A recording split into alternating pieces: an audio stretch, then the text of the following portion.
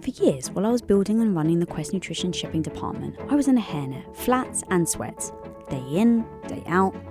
To say I didn't feel sexy or cool, let's face it, that's a slight understatement. But once I started owning who I was becoming, it began to reflect in my actions.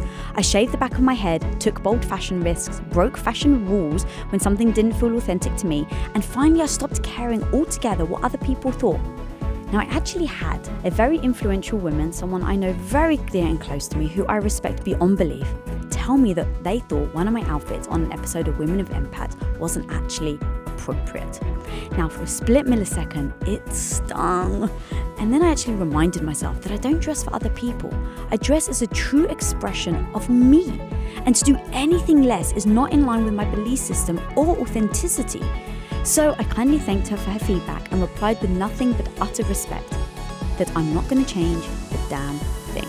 And if that loses me followers, then so be it. Once you discover your true identity, don't let anyone, I will repeat, do not let anyone tell you otherwise.